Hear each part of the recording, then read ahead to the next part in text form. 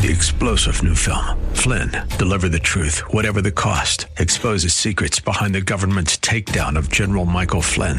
Flynn knew what the intel world had been up to. He ordered the first audit of the use of contractors. This set off alarm bells. He told the truth. He was the most dangerous person for Donald Trump to hire. They had to get rid of Flynn. Flynn, deliver the truth, whatever the cost. Available now. Watch it today. Go to salemnow.com. salemnow.com. Thanks for listening to the Town Hall Review with Hugh Hewitt podcast, bringing to you the best voices on the stories and issues that matter. Helping make it all possible is the generous partnership with the Pepperdine Graduate School of Public Policy. Here's another piece I'll trust you enjoy. And one of your favorites is the man who speaks truth to power every single day. You see him all the time on Fox News. He's the author of incredible works. One of my favorites is A War Like No Other. Then the Second World Wars, yes, in plural. You have to buy it to understand.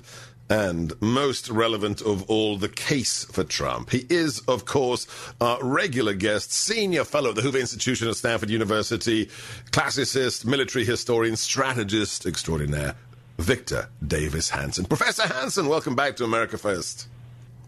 Thank you for having me.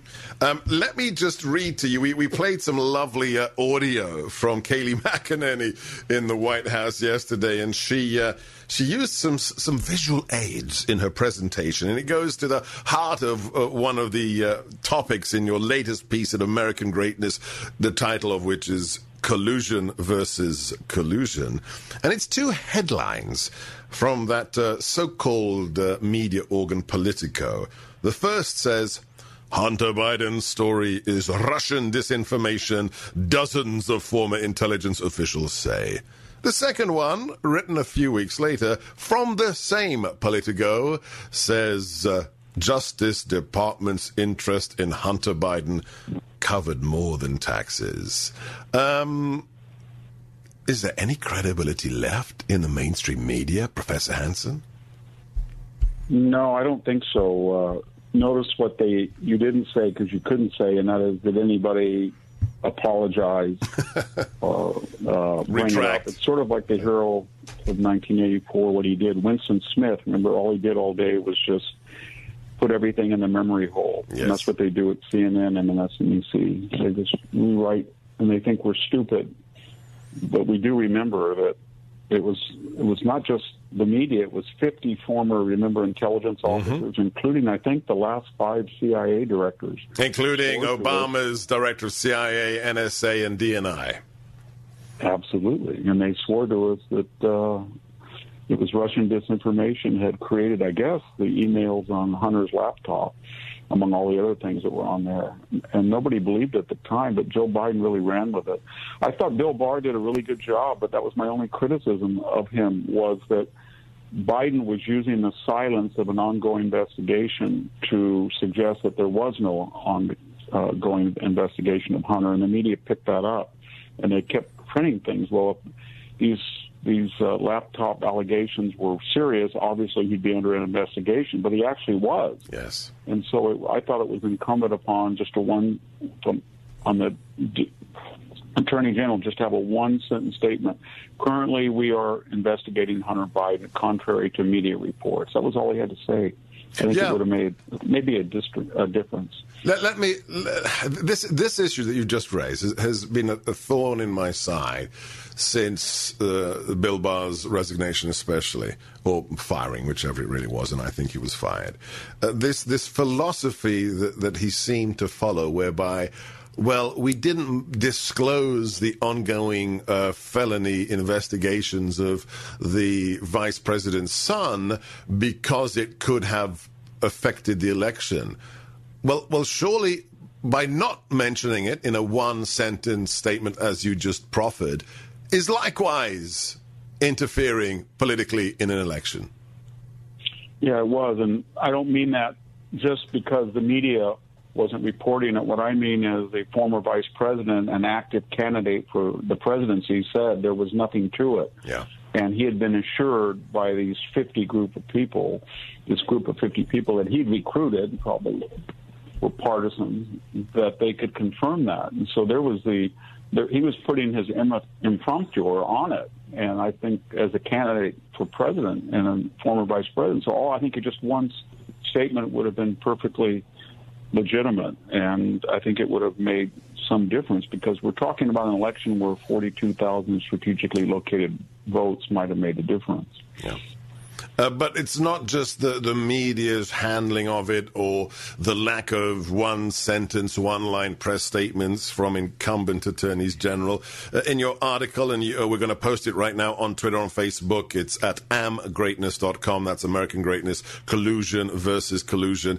Isn't there a deeper rot in the system? For me, there's a personal issue. I did a lot of work with the FBI before I joined the administration.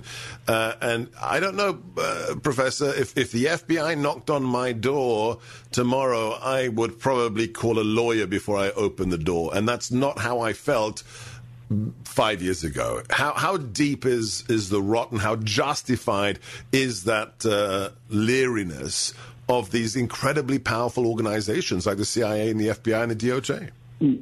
Well, I think the record speaks for itself. We had an FBI lawyer, Eric Kleinsmith, that forged a FISA document and showed no remorse about doing it until he got caught. And then we had two high-ranking FBI, one lawyer and one an operative, Peter Strzok and Lisa Page, that just pretty much admitted that they were biased, and they were part of the Dream Team. And then we had the Dream Team that fired them but didn't tell us why they fired them and staggered the departure so we wouldn't inquire. And we had the FBI, remember, that cleansed all the cell phones from FBI agents so that we couldn't find, or the text message history. And this is not even getting into the CIA or the DIA. So, yeah, I feel the same way, that they need to, I think they need to decentralize it and put the DIA in another city and put the FBI in Kansas. Yes. And break them up so they don't get congregated and see each other at lunch and see all these government officials. Just break them up. And I think they would have, and get a more diverse, I mean, politically, geographically type of agent. But something's deeply wrong, and Donald Trump was sort of the scab that he tore it off, and there was this putrid wound underneath that we didn't really understand the extent of it. And the tragedy of all of this is that, like the retired military, 20 or 30 people who came out and called him Mussolini and, he should be removed sooner than later. All of those people, like the CIA and the FBI, they lost their conservative support. So there was always progressives saying to say, take, for example, the retired military, we don't want you revolving door into General Dynamics or Northrop or Lockheed as soon as you get out of your top billet. And then the conservatives said, well, they're military people. They have a right. And then the same thing with the FBI. We want to clamp down on how you surveil. And I don't think there's going to be any conservative resistance now. If somebody in the liberal side says, I want to harness in the FBI or the CIA or the retired military, make them follow the Code of Military Justice, Uniform Code of Military Justice, I think a lot of conservatives say, go ahead, I don't care. Yeah. And that's sad, because they depended on a conservative base, and yet they've shown themselves disreputable. There was a phrase that just stuck with me when I lived in post-communist Hungary, a philosopher who saw the crimes of the past going unpunished, especially the people who put down the revolution in 1956 in Hungary. This philosopher came up with the phrase, how have we become a land of no consequences? Given all that we've witnessed and the lack of anybody going to prison, are we seeing, Professor Hanson, America slowly becoming a land of no consequences?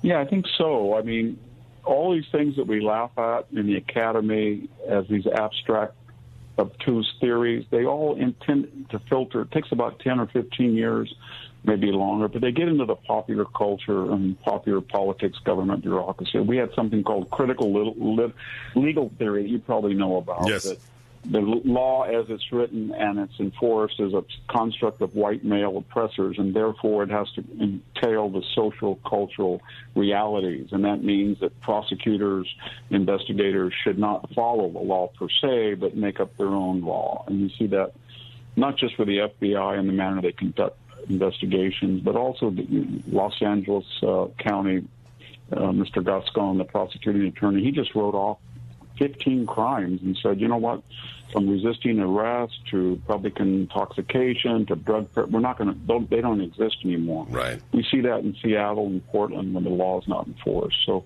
who you are in the terms of your ideology, it affects how you are going to be treated. So we don't have equality under the law anymore.